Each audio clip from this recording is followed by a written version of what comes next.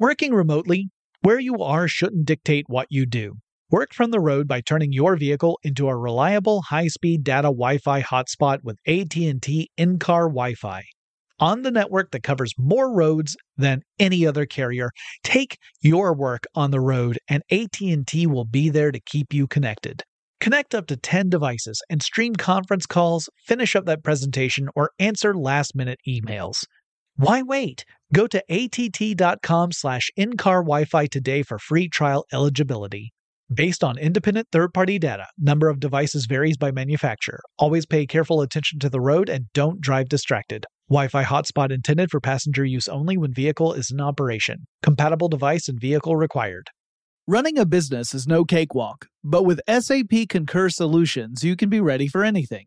You can manage travel, expenses, and AP all on one platform that's packed with AI and best practices, and that delivers it all through an easy, clear, I can't believe how simple that is experience. So, while not much can be done about that guy who never fails to burn the microwave popcorn and stink up the entire office, with SAP Concur, you can easily handle almost anything else. Take control of your business finances today at concur.com. That's CONCUR.com. When you think about the future, what kind of technology do you envision? Whatever the future holds, artificial intelligence will undoubtedly be at the heart of it all. Join Graham Class as he hosts Season 2 of Technically Speaking, an Intel podcast, and hear from the minds transforming healthcare, retail, entertainment, personal computing, and more with the help of AI. Tune in every other Tuesday and explore the latest technology that's changing our world today and creating a more accessible tomorrow. Listen to Technically Speaking, an Intel podcast on the iHeartRadio app, Apple Podcasts, or wherever you get your podcasts. What's up, this your boy Lil Duval, and check out my podcast, Conversations with Unc, on the Black Effect Podcast Network. Each and every Tuesday, Conversations with Unc podcast feature casuals and in-depth talk about ebbs and flows of life and the pursuit of happiness. Unlike my work on stage, I tap into a more serious and sensitive side to give life advice and simply offer words of encouragement, yet remind folks to never forget to laugh. Every Tuesday, listen to Conversation with Unc, hosted by Lil Duval on the Black Effect Podcast Network, iHeartRadio app, or wherever you get your podcasts. Presented by AT&T. Connecting changes everything. Get in touch with technology with Tech Stuff from HowStuffWorks.com.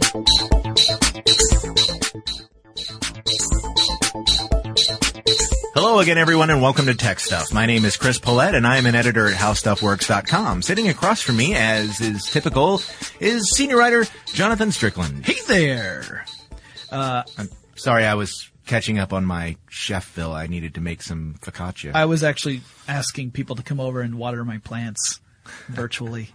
So you may have already guessed today's topic is a quick look, because it hasn't been that old, a quick look at the history of Zynga. And Zynga is a company that has made a big name for itself, not always in a positive way, online. And if you don't know what Zynga is, it's a company that's based out of San Francisco, California, as many tech companies are. And it is a video game company, but it's a game company that typically produces games that are either meant to go on mobile devices, so smartphones and tablets, or they're meant to exist on another platform like Facebook or Google+. Although you can also go to the Zynga.com homepage and play games within widgets. Yeah, and if you weren't sitting from where we were, as soon as Jonathan said that this episode was going to be about Zynga, you probably didn't hear the groans of many of our listeners. We heard you. It's okay. Hold on. It was like 1,000 voices cried out in anguish and then were suddenly silenced. Yeah, Zynga is a company that has acquired a following and a big group of people who have pitchforks and torches both. There seem to be a few people in the middle of that, but not really. Well, we'll get into that in just a minute, but it does have quite a large group of people who really pick on Zynga because of its business practices. Right. So some people really love the games, and some of the games I don't really consider games because there's really no ending to them. They're sort of software toys. But they do make some games and things, and they had quite a huge following even just a short time ago. Yeah. But it's an interesting story because as Jonathan pointed out, it has been a very short time. I mean, they went from sort of nobodies in the industry competing with some of the biggest players like Electronic Arts. Right. To, darlings of the computer industry and sort of toward back again. They're not quite back again, but they're approaching it. They're hurting now. As of the time we're recording this in October 2012. Yes. And we'll get more into all of that. So this is a company that was founded by a fellow named Mark Jonathan Pincus, who founded Zynga right around 2007. Yeah. And Pincus had been working, he held several jobs, which, in an interesting article we read on VentureBeat, which it was a 12-page article about the history of Zynga. Oh, that's an amazing article. I would totally recommend people going to check this out because we can't cover the same amount of material, and it actually ends before we wanted to end too. So, but a lot of our research, it's a very well written article, and we use a lot of our research on this. It was written by Dean Takahashi. Yes. For VentureBeat, and also has been converted into a 63-page ebook on Amazon's Kindle bookstore. So, it's a very deep look at the history of Zynga. Now, we should say this was written in 2011, and a lot has happened since then. Yeah. But in that article, they mentioned how Pincus had said he had essentially been fired or asked to leave every job he held earlier on in his career, and then came to the conclusion that what he needed to become was an entrepreneur.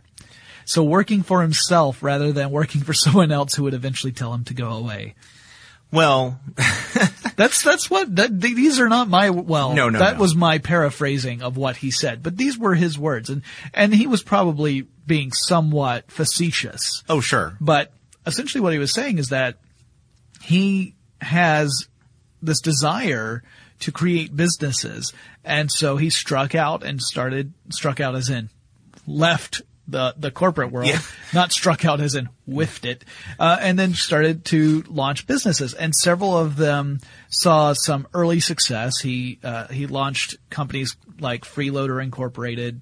He launched a very, very early social network called Tribe Networks, which did not ultimately go anywhere, right? I mean, it was one of those ideas where it actually preceded things like MySpace and Facebook. Yeah. So he was onto something. He saw the horizon. He saw that social networking could be a big thing.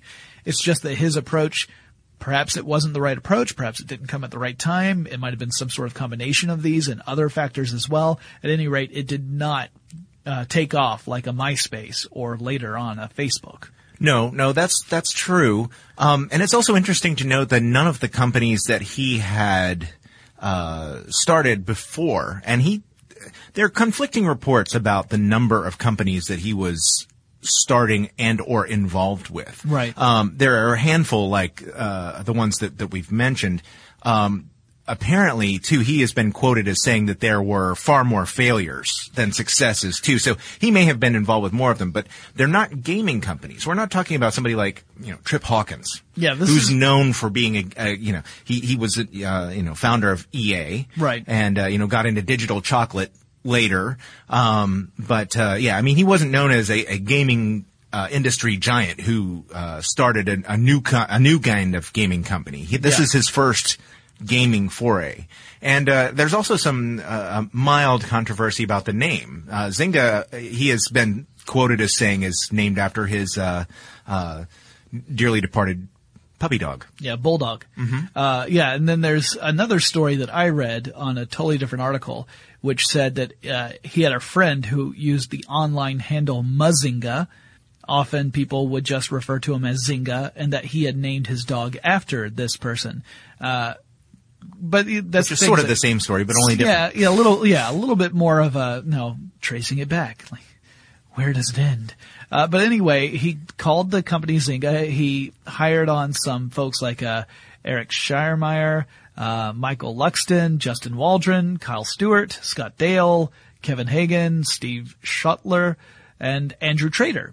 And he had these guys together, and his idea was to create these simple easy to learn, easy to play games, because he kind of equated it to going to a cocktail party and hanging out and just chatting for a while. You know, it's a pleasant experience. You don't tend to have super deep conversations at a cocktail party unless you're going to a cocktail party held by nuclear physicists.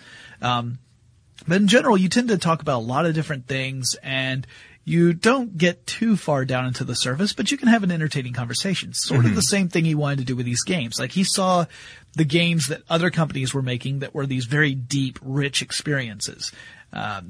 Lots of work developing the world and the physics or the game mechanics.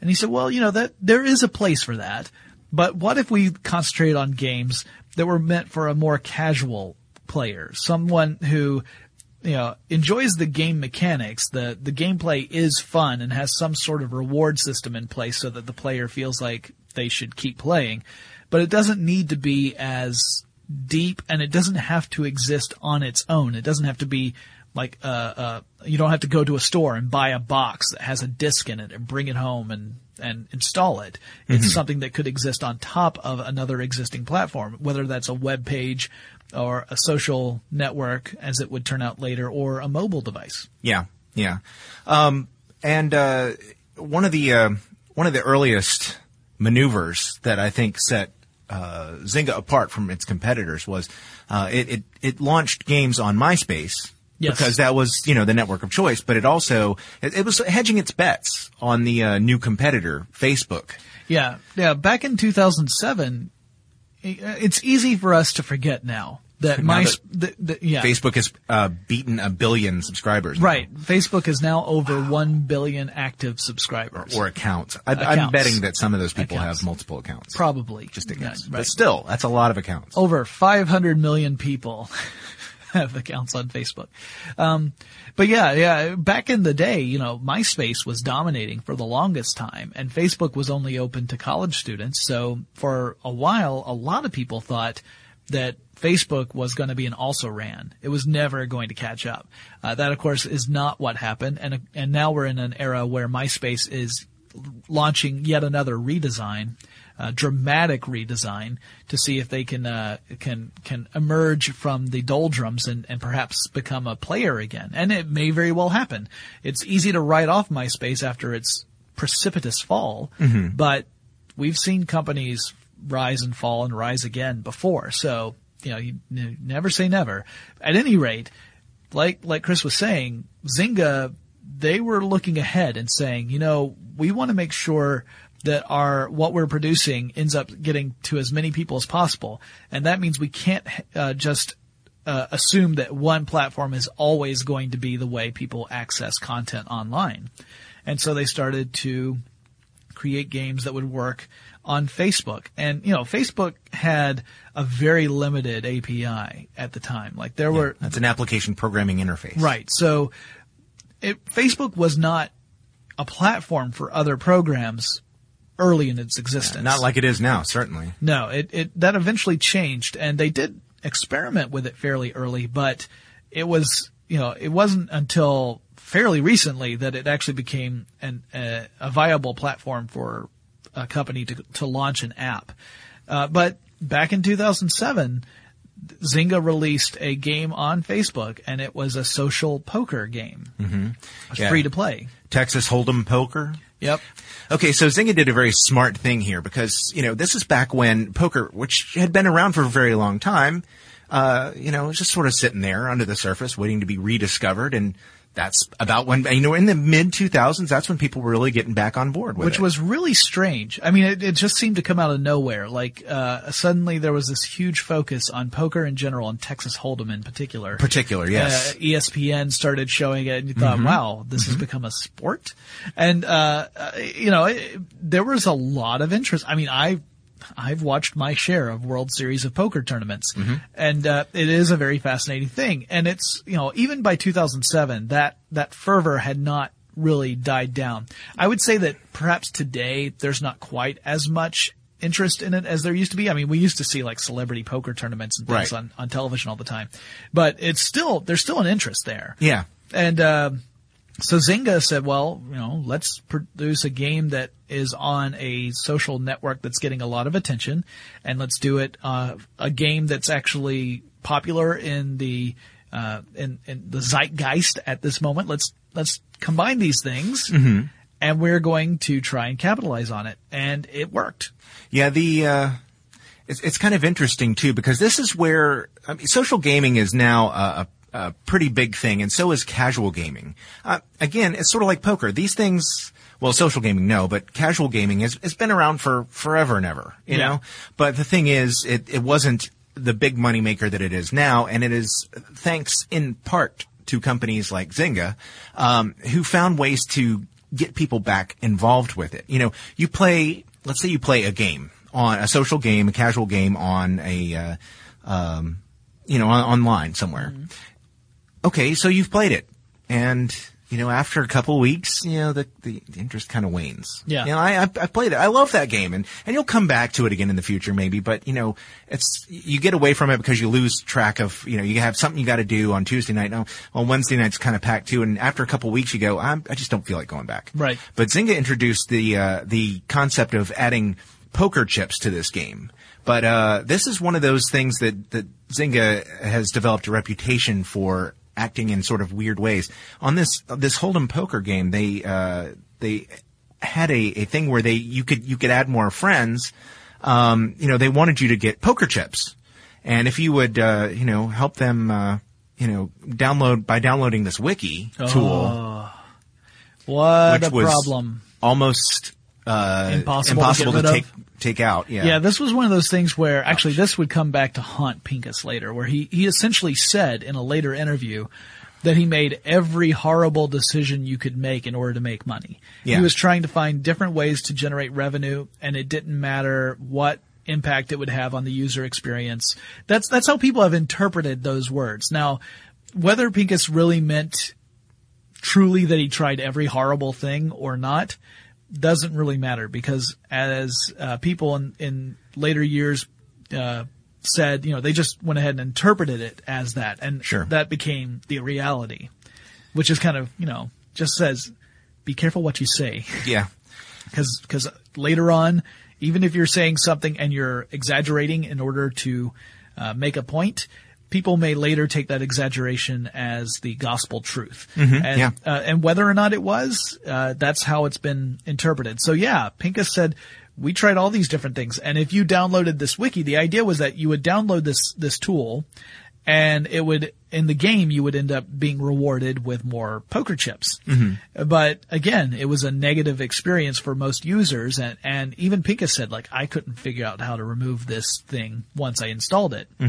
So, there were other ways of trying to generate revenue, and in fact, the game was profitable for Zynga. They ended up raising some money. It wasn't a whole lot in the grand scheme of things, but it was important to Pincus that they show that the company was capable of generating revenue before he went out to seek a round of funding. Yes. He didn't want to go out and hit venture capitalists without first being able to say, look, I can prove to you that what we're doing has a place in this market.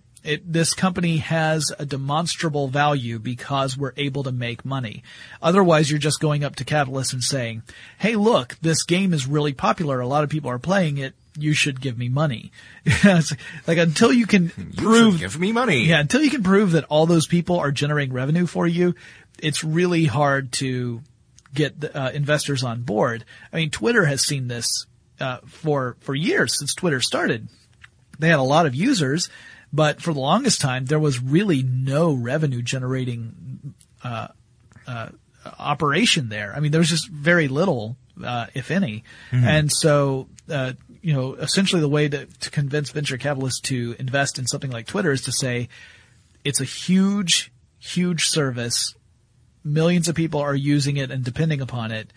The gap that it would leave if it went away is enormous. Therefore, it is valuable. All we have to do is figure out the way of tapping into that value. And that's enough for some investors. But Pincus was like, no, I want to make sure that I have a good story to tell when I go and visit these venture capitalists. And he did. And so in 2007, he actually had the first round of venture capital and was able to get investments then. He was also back in January of 2008, because it was late 2007 when he started pursuing it. In January 2008, they raised about $5 million from various venture capital funds. And then 6 months later, they did a second round of fundraising and raised another $29 million. And at that point, they also hired on someone as a sort of consultant named Bing Gordon, who was a former chief creative officer with Electronic Arts. So here is someone who has had experience with a major video game company coming on board with Zynga. The title most often given to Mr. Gordon is consigliere, which for those of you who are fans of the Godfather trilogy will think, wow. So some sort of quote unquote family consultant has joined on. Well, it's kind of funny since Mafia Wars was the big cross-platform hit for Zynga at that point. Yes. So that may or may not be related. Yeah, and the acquisition of Yeovil, which is still, moving along out there. They have continued to support that game. Now, Mafia Wars raises one of the big stories within Zynga, which is something that would haunt them for years. The few short years that have existed between when Mafia Wars has come out and today. But one of the issues about Mafia Wars was that people pointed out there was an earlier game called Mob Wars, which Mafia Wars bore a certain similarity to Mob Wars. Some would say to the point of identity. This is another one of those points which the Zynga detractors like to make. Yeah. Which is, and it's not completely unwarranted. Zynga. I will neither say that it is or isn't warranted. Right. I will just say that many of Zynga's games bear a striking resemblance to other games. Popular, successful social network games. And this was the first real And low. there have been people from Zynga, like former employees, who have said that the message essentially, according to these former employees, was that find games out there that work, copy them, and do whatever you have to do to be as popular or more popular than the previous game. Now, whether or not that was actually a directive within Zynga, I cannot say. This may very well be the words of employees who have, an axe to grind against the company, and they're saying whatever they want to kind of disparage it. I don't know. I don't want to pass judgment, seeing as how I don't have that direct experience. But there have been people who have essentially accused Zynga, former employees who have accused Zynga of purposefully setting out to copy other games and to use the popularity of Zynga and its broad reach to essentially co-opt those games from the original creators. Mm-hmm. Now, with the case of Mob Wars and Mafia Wars, there's some more murky issues there. The Zynga executives were saying things along the lines of, we were in talks of actually acquiring Mob Wars. But then the guy who designed Mob Wars learned about how Zynga was going into selling virtual goods in order to generate revenue. Here's another way of generating revenue with a free-to-play game. Mm-hmm. So besides convincing you to download tools that you will never get rid of as a way of generating revenue by making a partnership with whomever is creating the tool, another way is to sell virtual goods that give you some sort of edge or some sort of customization ability within a virtual game for real money. And once the guy from Mob Wars saw that, then he began to incorporate those same features within Mob Wars.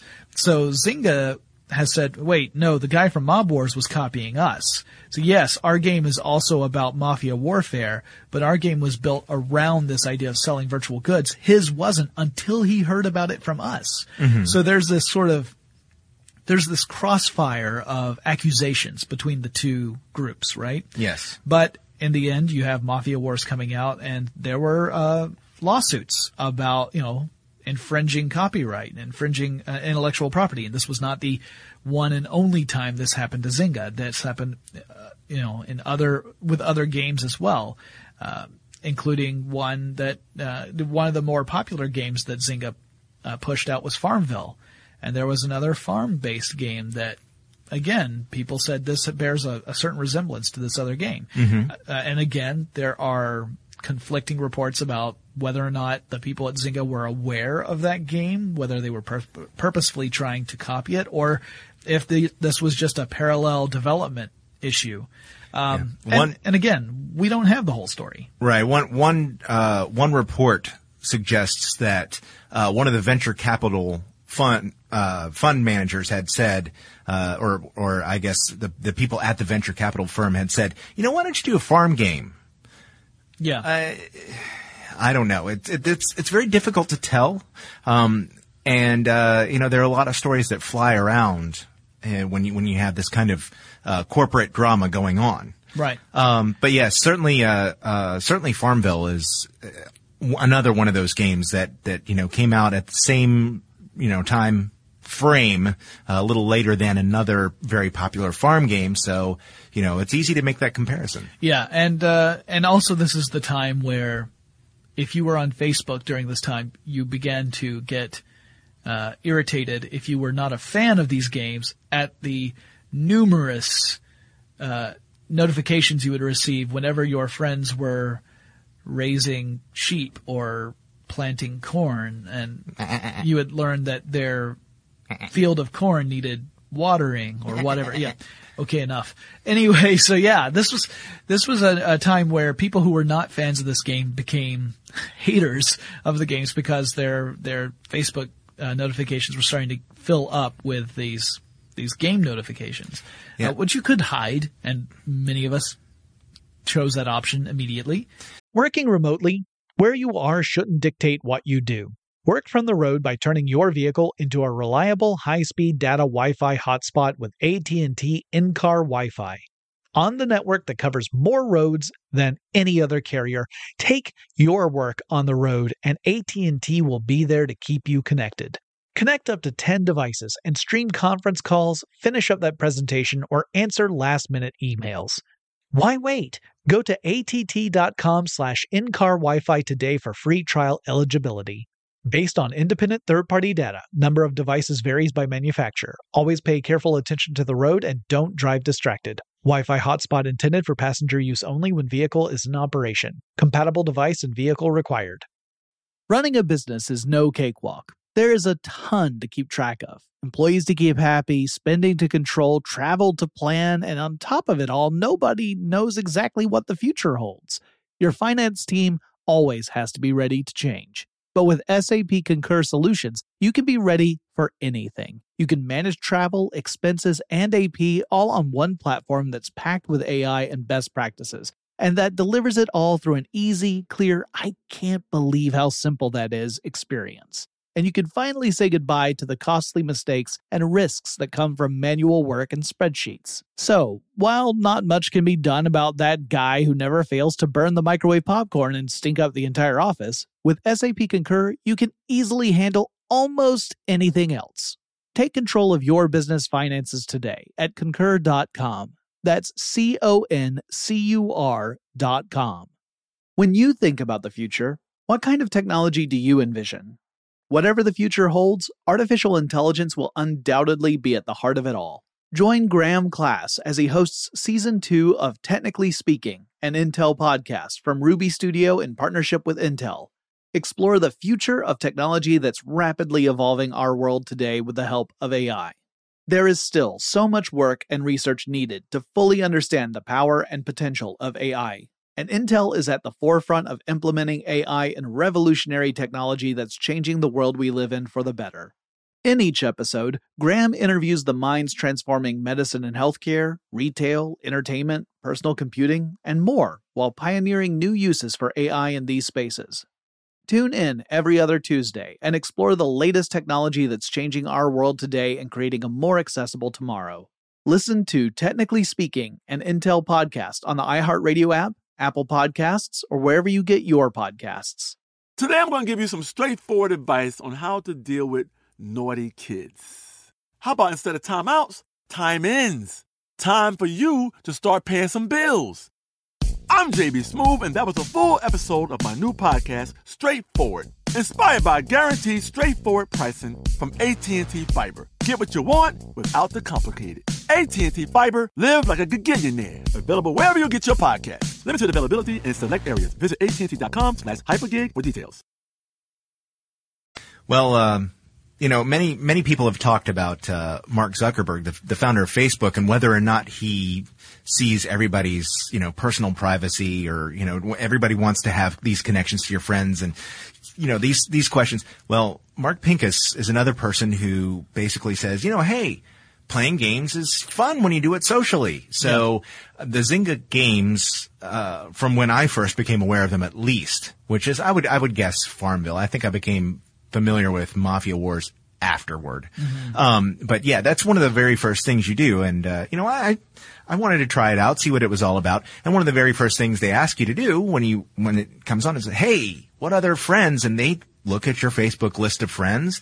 They made it possible to look at just the ones that are playing the game. But for the most part, they say, hey, who in this entire list of friends wants a free bale of hay? Yeah. Or wouldn't these people really like to play? And, your playing experience will be much better the more friends you have playing it.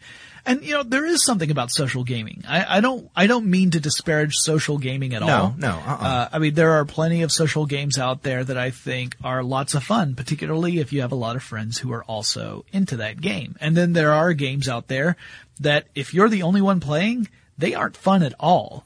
You need other people playing that game to make it worthwhile. I would argue that with my experiences with Zynga titles, that's very much the case with a lot of these Ville games. Yeah. You didn't see the dash right before the right. Ville. But Yeah.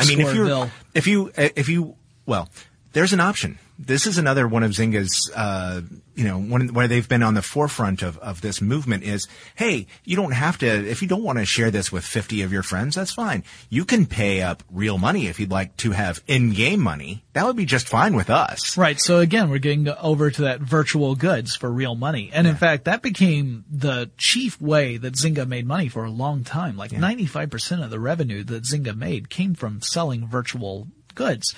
And of course, with that model, you want as many people as possible playing your game. Now, the game itself is free. So just because you have 500,000 people playing a game doesn't mean you're making money off of them. But even if only a small percentage of that 500 million are ponying up real cash for virtual goods, that's a lot of money. When you're talking about huge numbers like that, even a small percentage can be a significant amount of cash. And that's also why Zynga released so many games. It wasn't like, a game company that might have one or two titles, maybe as many as 6 titles in a year. They're releasing games all the time. And Pincus is not afraid to pull the plug on a game if he sees that it's not really working. He's killed off games early on in the process when he said, okay, no one is really sharing this among this test group. That tells me that this is not a very sticky game. Sticky meaning that this is the sort of thing that people like to go back to and they like to share it. Once he saw that, he said, all right, let's get rid of that because we shouldn't be dedicating any resources to something that's not getting results. Now, this also meant that people who worked for Zynga might be working on a project that ultimately could get the plug pulled on it shortly after launch. And you had such a quick turnaround rate that you were always working. That working for Zynga could be a very demanding experience. And in fact, I did a look. I looked at the at some surveys online about employee reaction to working for Zynga, and 51% of the people who worked there said that they would recommend Zynga to a friend who was looking for employment. So just over half would say Zynga's a good place to work. And And when was that study? Well, the latest I saw was for 2012, but that could have been early 2012 because we're going to get into Zynga's more recent experience in a little bit. But the other thing was that 59% said they thought that Pincus was doing a good job as CEO of Zynga. So that means 41% were either not impressed or actively they did not like what he's doing. Yeah. Well, if you look at it strictly as a business model, the games themselves are brilliant because not only are they social games, they encourage you to add friends and play with your Facebook friends. But in addition to that, they want you to, spend a few real life dollars in there as well. I mean, you can play without spending any real cash. And in fact, I have never spent a cent on any of the games. However, I can tell you that playing it with no or few friends without spending cash makes them maddeningly slow and difficult to achieve anything. They like to encourage you to buy a special building or a specific decoration for your castle / farm / city / whatever. Mafia. Yeah. And you can maybe have your friends give you one, or you could, spend $5 and earn enough in-game cash to do that, or maybe you're building something, a large building in your world, and if you just fork over a few dollars, it'll happen that much faster, and it makes more in-game money than anything else. And the thing is, all of a sudden you've encouraged your friends to start playing, and they're all spending $5, $10 of their money. And so on. Yeah. And so it's a brilliant business model if you can get enough people to do it. And also they pointed out that once they get this network in place, they don't have to win over everyone who's playing every time. Because if they get just a few, if I have a lot of friends playing games on Zynga and then a few of them start playing a new game, that may tempt me to try out the new game as well. And so the idea is that once you get that big net of users, that network of users, then you've got enough seeds planted, Farmville or otherwise, to try and convince more people to try out new games as you release them. So even when you get tired of an old game, a new game might come along and you want to play that. And that did work for a while. In fact, when that article that we were citing earlier, the VentureBeat article, when that was written back in 2011, Zynga was on the rise. I mean, they were doing really, really well. They held an IPO, and that IPO, their stock was originally that's initial public offering. Yes, initial public offering. Thank you. They held that back in December 2011. So at the end of 2011. They had this IPO, and originally their stock was priced at $10. By March 2012, that price had gone up to $14.50 per share. So the stock was increasing in value. But some stuff has happened since then.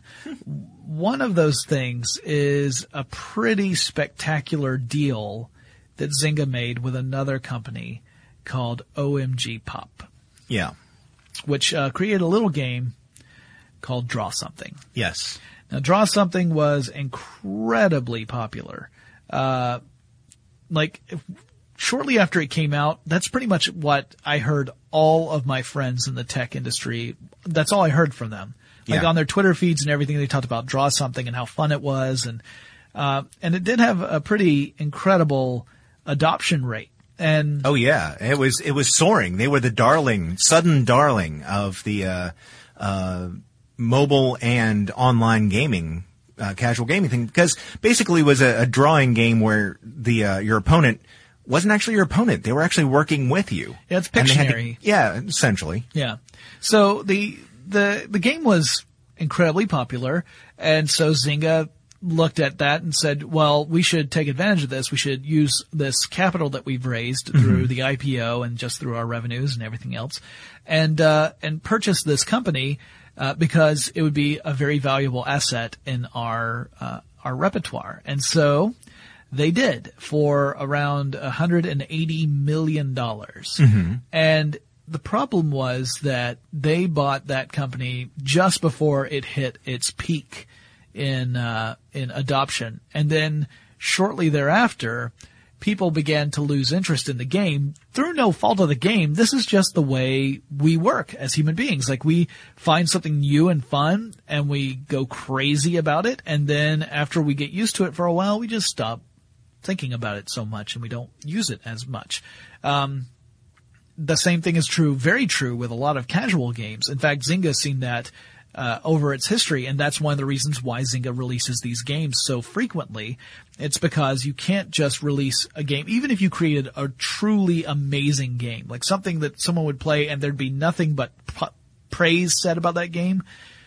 It has a shelf life. Yeah. You know, and you might have the long tail experience where you've got people who are finding the game late and adopting it late, but it's never going to be as many or as intense as that early era when people first discover it. Well, same thing happened with Draw Something. And so even though it was this phenomenal success at the time when Zynga was looking into buying it, shortly thereafter people stopped playing it, or at least huge numbers of people stopped playing it. Mm-hmm.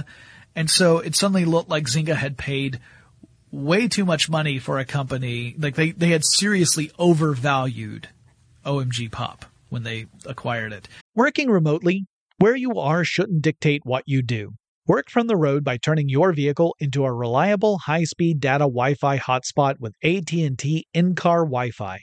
On the network that covers more roads than any other carrier, take your work on the road and AT&T will be there to keep you connected. Connect up to 10 devices and stream conference calls, finish up that presentation, or answer last-minute emails. Why wait? Go to att.com/in-car Wi-Fi today for free trial eligibility. Based on independent third-party data, number of devices varies by manufacturer. Always pay careful attention to the road and don't drive distracted. Wi-Fi hotspot intended for passenger use only when vehicle is in operation. Compatible device and vehicle required. Running a business is no cakewalk. There is a ton to keep track of. Employees to keep happy, spending to control, travel to plan, and on top of it all, nobody knows exactly what the future holds. Your finance team always has to be ready to change. But with SAP Concur Solutions, you can be ready for anything. You can manage travel, expenses, and AP all on one platform that's packed with AI and best practices, and that delivers it all through an easy, clear, I can't believe how simple that is experience. And you can finally say goodbye to the costly mistakes and risks that come from manual work and spreadsheets. So, while not much can be done about that guy who never fails to burn the microwave popcorn and stink up the entire office, with SAP Concur, you can easily handle almost anything else. Take control of your business finances today at Concur.com. That's CONCUR.com. When you think about the future, what kind of technology do you envision? Whatever the future holds, artificial intelligence will undoubtedly be at the heart of it all. Join Graham Class as he hosts Season 2 of Technically Speaking, an Intel podcast from Ruby Studio in partnership with Intel. Explore the future of technology that's rapidly evolving our world today with the help of AI. There is still so much work and research needed to fully understand the power and potential of AI. And Intel is at the forefront of implementing AI and revolutionary technology that's changing the world we live in for the better. In each episode, Graham interviews the minds transforming medicine and healthcare, retail, entertainment, personal computing, and more, while pioneering new uses for AI in these spaces. Tune in every other Tuesday and explore the latest technology that's changing our world today and creating a more accessible tomorrow. Listen to Technically Speaking, an Intel podcast on the iHeartRadio app, Apple Podcasts, or wherever you get your podcasts. Today I'm going to give you some straightforward advice on how to deal with naughty kids. How about instead of timeouts, time-ins? Time for you to start paying some bills. I'm JB Smoove, and that was a full episode of my new podcast, Straightforward, inspired by guaranteed straightforward pricing from AT&T Fiber. Get what you want without the complicated. AT&T Fiber, live like a gigillionaire. Available wherever you get your podcast. Limited availability in select areas. Visit AT&T.com/hypergig for details. That's not the only company that Zynga has acquired. They've acquired other companies as well in their quest to succeed as a company. And in other cases, it's kind of similar. In fact, there were times where Zynga was looking at things like PopCap Games. That was not bought by Zynga. There was another company that swept that up. Yeah, as a matter of fact, Zynga reportedly made a bigger offer for the indie legend, gaming legend PopCap than Electronic Arts. Right. The eventual winner did. But they actually turned it down. And of course, now they have gone. By the way, the PopCap is known for titles like Bejeweled, Yep. Plants vs. Zombies, Yep. Zuma. Yep. And, they had made the move from being a computer-based developer to the mobile world. Also to the social gaming sites, Facebook. They've, Bejeweled Blitz and Zuma Blitz are among the largest, most durable titles that I've seen, come and go on the Facebook platform. And, it was certainly one of those companies that had proven its ability to create new titles, unlike some other people. There was definitely something there. And, despite the bidding war, and the apparent, according to reports, winner, being Zynga, they decided to go with EA. Now, why did they decide to go with EA? That's a matter of some debate. It's sort of unclear. Yeah. They haven't said specifically. But rumors of course spread when something like that happens, and they said, well, maybe there's something there. Yeah, maybe there's some sort of personal conflict, or maybe they knew something about Zynga, or what don't we know? At any rate, Zynga in 2012 hit its peak and then dropped. The stock price dropped. The adoption rate for the games dropped. Things just turned for the worse in every way, really, for Zynga, to the point where I think the lowest price so far, as of the recording of this podcast, was $2.31 a share. Now remember, it launched at $10 a share and hit a peak of $14.50 a share earlier this year. It hasn't even been a whole year since that happened. And as of the recording of this podcast, we're recording on October 12th, and this morning before the market opened, the price was at $2.43 a share. It has dropped since we started recording this podcast to $2.42 a share. Yeah. So, and that's actually up. It had gone down a penny or two below that. Oh, okay. So it's, no, granted, moment by moment, this value changes. So it's, you always have to take that with a grain of salt, but. $2.41. I've heard a lot of, I was looking into a lot of projections. $2.42. Okay, I'll stop. I was looking into a lot of projections, and most of them had the stock price valued at around $3 for the next 12 months or so. Now, granted, it took less than 12 months for it to go from $14.50 to $2.31, but that's sort of the projections by a lot of analysts right now. Yes, and part of that is because there seems to be a decreasing tendency for people to play social games on, or games at all on social networks. There was a survey done in 2010 that found that, 56% of students who were surveyed in this, study said they planned on playing fewer social games in the next year. And, so that, more than half of the students were saying, I don't think I'm going to be playing as much. It's just not for me. That was back in 2010. Yeah. So, if that trend is more widespread than just among students, then that would suggest that perhaps, social gaming was one of those early distractions that was very, had a big impact when it first came out, but it's becoming increasingly difficult to replicate that in the social gaming world. Mm-hmm. That's not to say that someone's not going to come around and create a game that just knocks everybody's socks off. It may very well happen today or tomorrow or, a year from now, but the trend is a decreasing interest in social games and the online platform. There's part of that might be made up for mobile. I mean, you could, if these companies are able to really concentrate on the mobile experience, they might be able to recapture that because mobile's still a very popular platform. In fact, it's, increasingly popular. So that might be a way that Zynga can turn things around. And there are a lot of other ways. I mean, I'm not a businessman by any stretch of the imagination. So, while Zynga's plight looks great indeed to my eyes, it doesn't mean that Pincus and team can't turn it around, or perhaps, maybe some other company will come in and purchase Zynga. I've seen some speculation about Facebook, although at this point I'm wondering if Facebook would look at Zynga and say, this looks like it's something that we would have wanted 4 years ago, but not now.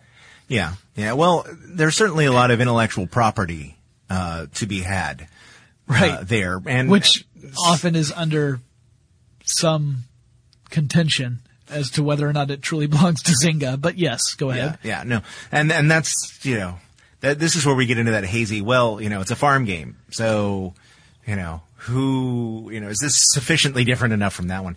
No, that's true, but of course, there are some more original titles, and I think it's possible that that may happen. Although, when I happened to go look at the stock price just a moment ago, there is also news, again, as of the time we're starting this podcast, that Mark Pincus is suggesting he wants to take the company private again.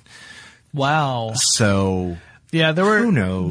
There was something else. I didn't mention this when we were talking about it, but there was another part of that VentureBeat article that was kind of interesting about how the company had made some money back in 2008. The revenue for Zynga was around $19.4 million. Mm-hmm. But because it was a private company, it didn't have to release the fact that their their losses amounted to $22.1 million for the year, meaning that their costs far outweighed their revenue. But it was a private company, so there was no requirement for them to release that information. But as a publicly traded company, you have to do that. So when things are bad, you can't cover it up. You can try and obfuscate it with language when you're doing your press conference and talk about the opportunity you have. Mm-hmm. If you hear the word opportunity said a lot, that can sometimes be a red flag. Yes, it is. I'm not saying it's the red flag in every case. So if you just recently heard the word opportunity at your all hands meeting, that does not necessarily mean you need to panic, but it's sometimes one of those little words that can indicate that there's less than positive things going on the business side. Right. They're not problems. They're opportunities. Well, you have to think of it that way, right? I mean, if you don't think of it that way, then not only is morale an issue, but you actually do start to sabotage yourself in turning things around. So not to really put down anyone who tries to look at things as opportunities. I actually think that's a pretty positive way to go about it, as long as you're being genuine, right? I mean, if you're being insincere and calling it an opportunity, that's a problem. Yeah. But if you look at it and say, all right, this message that I'm getting here says we're not doing as good a job as we need to. What do we need to do to change to do as good a job? There have been some suggestions that Zynga should cut costs by perhaps laying off employees and consolidating departments. One of the flip sides to that is if you start cutting costs, then you're also cutting into the resources you have to develop new games. Right. So you're actually making it harder on yourself to create the product that will help make the money that you need to make in order to become profitable again, or to turn things around. So it becomes this kind of domino effect, right? You start to cut costs, you start to lay people off, you start to consolidate departments. It becomes harder for you to make a good game. Because it's harder for you to make a good game, fewer people are following you. And so it just, continues until your company crumbles away. Yeah. So it's a really challenging thing, and I don't have all the answers because, it's easy to say, no, keep everybody, make good stuff. That's the kind of leadership that doesn't get you anywhere. That would be my leadership style. Kind of like Homer Simpson. Are you guys working? Yes. Could you work harder? I guess so. Okay. Do that. That's kind of my leadership style, which is why I'm a senior writer. All right then. Well, I guess that kind of wraps up where Zynga is right now. And again, this is a company that's had a real roller coaster story, and some of it's a little shady, and some of it's a little, on the level of could this be creating yet another bubble within the tech industry? It's business. It's business, yeah, and it just like any other business venture, you cannot count out a company until it's gone. And even then, sometimes they come back. But so Zynga may turn things around. They might find the secret sauce needed to really get people invested in the company, both figuratively and literally. And, maybe it'll happen. But it could very well be that this might serve just as a warning to other people who want to launch their own companies. You can see some really great success early on if you're doing, if you're hitting all the right beats. But sometimes that's short-term success, and it'll come at the cost of a long-term success. Yes. Well, we'll wrap that up here. If you guys have any suggestions for future episodes of Tech Stuff, why don't you send us a little note? You can do that via email. Our address is techstuff@discovery.com, or send us a message on Facebook or Twitter. You can find us there with the handle TechStuffHSW, and Chris and I will talk to you again really soon. For more on this and thousands of other topics, visit HowStuffWorks.com. Running a business is no cakewalk, but with SAP Concur Solutions, you can be ready for anything. You can manage travel, expenses, and AP all on one platform that's packed with AI and best practices, and that delivers it all through an easy, clear, I can't believe how simple that is experience. So, while not much can be done about that guy who never fails to burn the microwave popcorn and stink up the entire office, with SAP Concur, you can easily handle almost anything else. Take control of your business finances today at Concur.com. That's CONCUR.com. It's brand new, Season 2. I'm Marissa Thalberg. And I'm Stephen Wolf-Bedeta, and we're excited to be back having bigger, bolder, and always real conversations. Straight from the C-suite front lines of marketing, media, and more. We have great friends joining from people you may know, like Wilmer Valderrama and Bobby Burke. And people you'll want to know. So grab a coffee or, hey, even an Aperol Spritz and come join us on America's #1 podcast network, iHeart. Listen to Brand New on the iHeart Radio app, Apple Podcasts, or wherever you get your podcasts. As important as choosing the right destination when traveling is choosing the right travel partner. Gene Fodor. Gene, was good. But be careful, because the worst trips result when two partners have two different agendas. The CIA really need your help, Gene. Freeze, Americano! Gene, run! Listen to Fodor's Guide to Espionage on the iHeartRadio app, Apple Podcasts, or wherever you get your podcasts. Hello, acclaimed comics writer and notorious Scott Summers hater, Rosie Knight. Well, hello, Emmy-winning podcaster and totally unbiased Targaryen royal supporter, Jason Concepcion. Somehow the X-Ray Vision podcast has returned. And like always, we'll be here every week. You'll hear from TV writers, actors, comics creators, pop culture critics. Nothing is off the table. Listen to X-Ray Vision on the iHeartRadio app, Apple Podcasts, or wherever you get your podcasts.